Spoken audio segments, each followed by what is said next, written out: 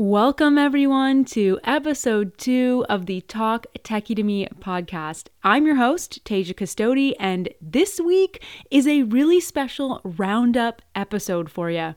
And to keep it fun and moving along, every roundup episode will feature my favorite tech stories from the past week, each in 2 minutes or less. So are you ready?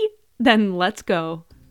You're listening to Talk Techie to Me, a podcast that explores the latest and greatest technology and how this tech impacts our lives.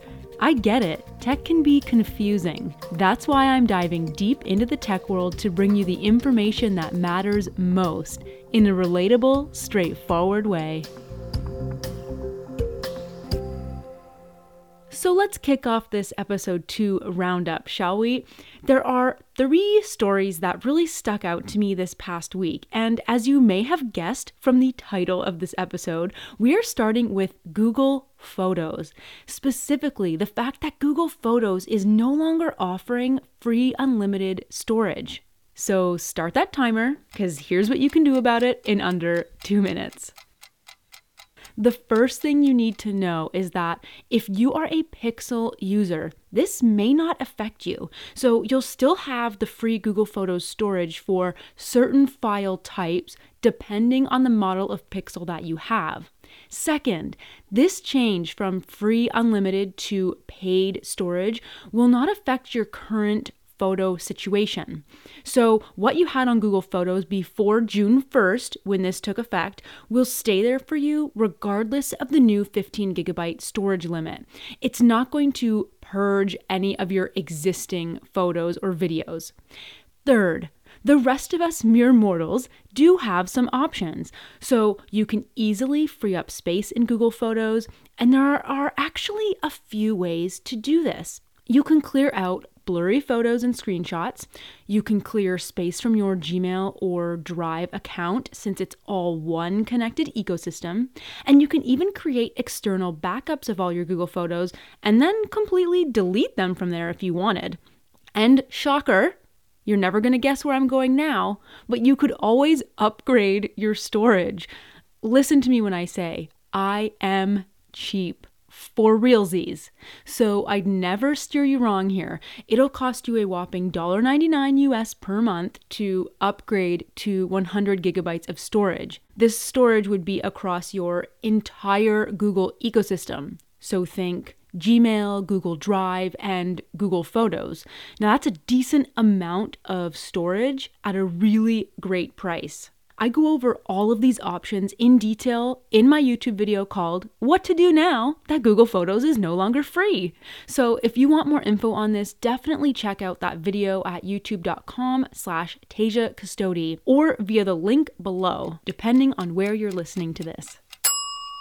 The second story that caught my attention this week is all about Twitter, baby.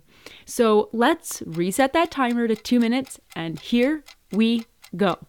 Twitter announced Twitter Blue, a paid subscription service that will offer access to new features like undoing tweets, ahem, otherwise known as the much asked for edit option, ?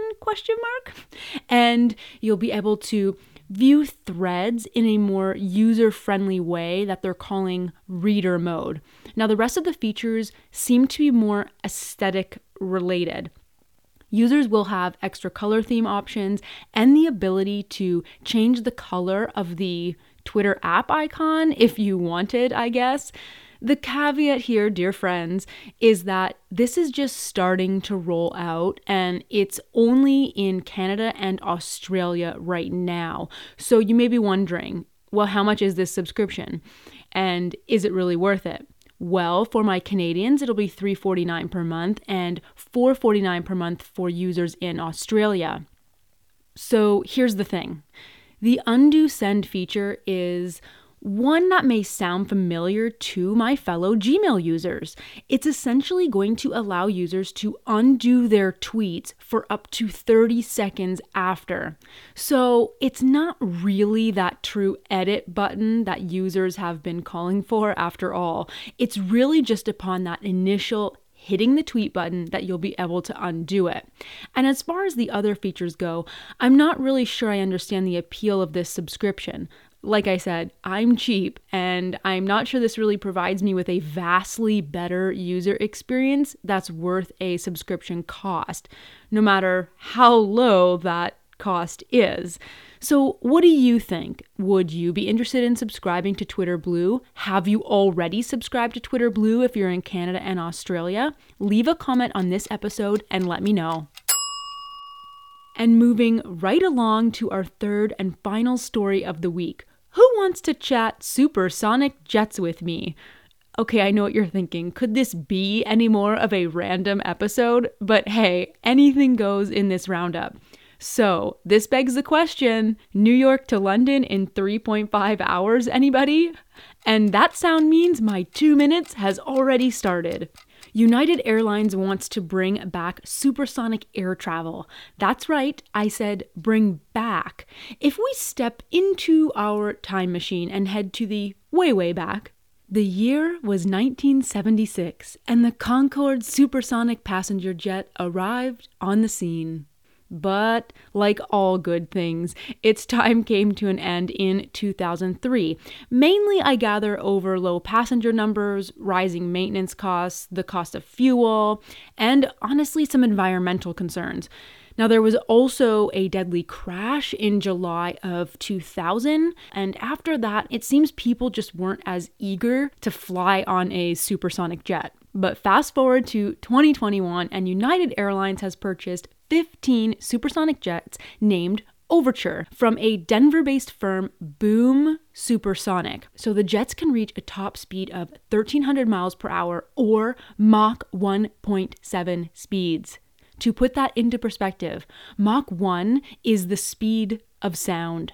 United Airlines says they'll be able to connect more than 500 destinations in nearly half the time. So think about this. Newark to Frankfurt in 4 hours, or San Francisco to Tokyo in 6 hours. Hello, people! Now, earlier I mentioned environmental concerns, and United says that Overture will be the first commercial aircraft to be net zero carbon and optimized to run 100% on what they're calling sustainable aviation fuel. Now, I haven't looked into exactly what that last part means, and I'm sure there's some gray area there, but it's at least nice to see an airline moving in the right direction. Or perhaps flying in the right direction. Anyway, before you clamor to book your flights, Overture won't actually be flying until 2026, and it's not going to be passenger ready until 2029. Phew, how is that for a roundup? I'm going to be out of breath after this one. But listen, if you enjoyed today's episode, let me know. Share it with friends on social media, leave a comment, or connect with me on the interwebs. I'm at Tasia Custodi on all the things.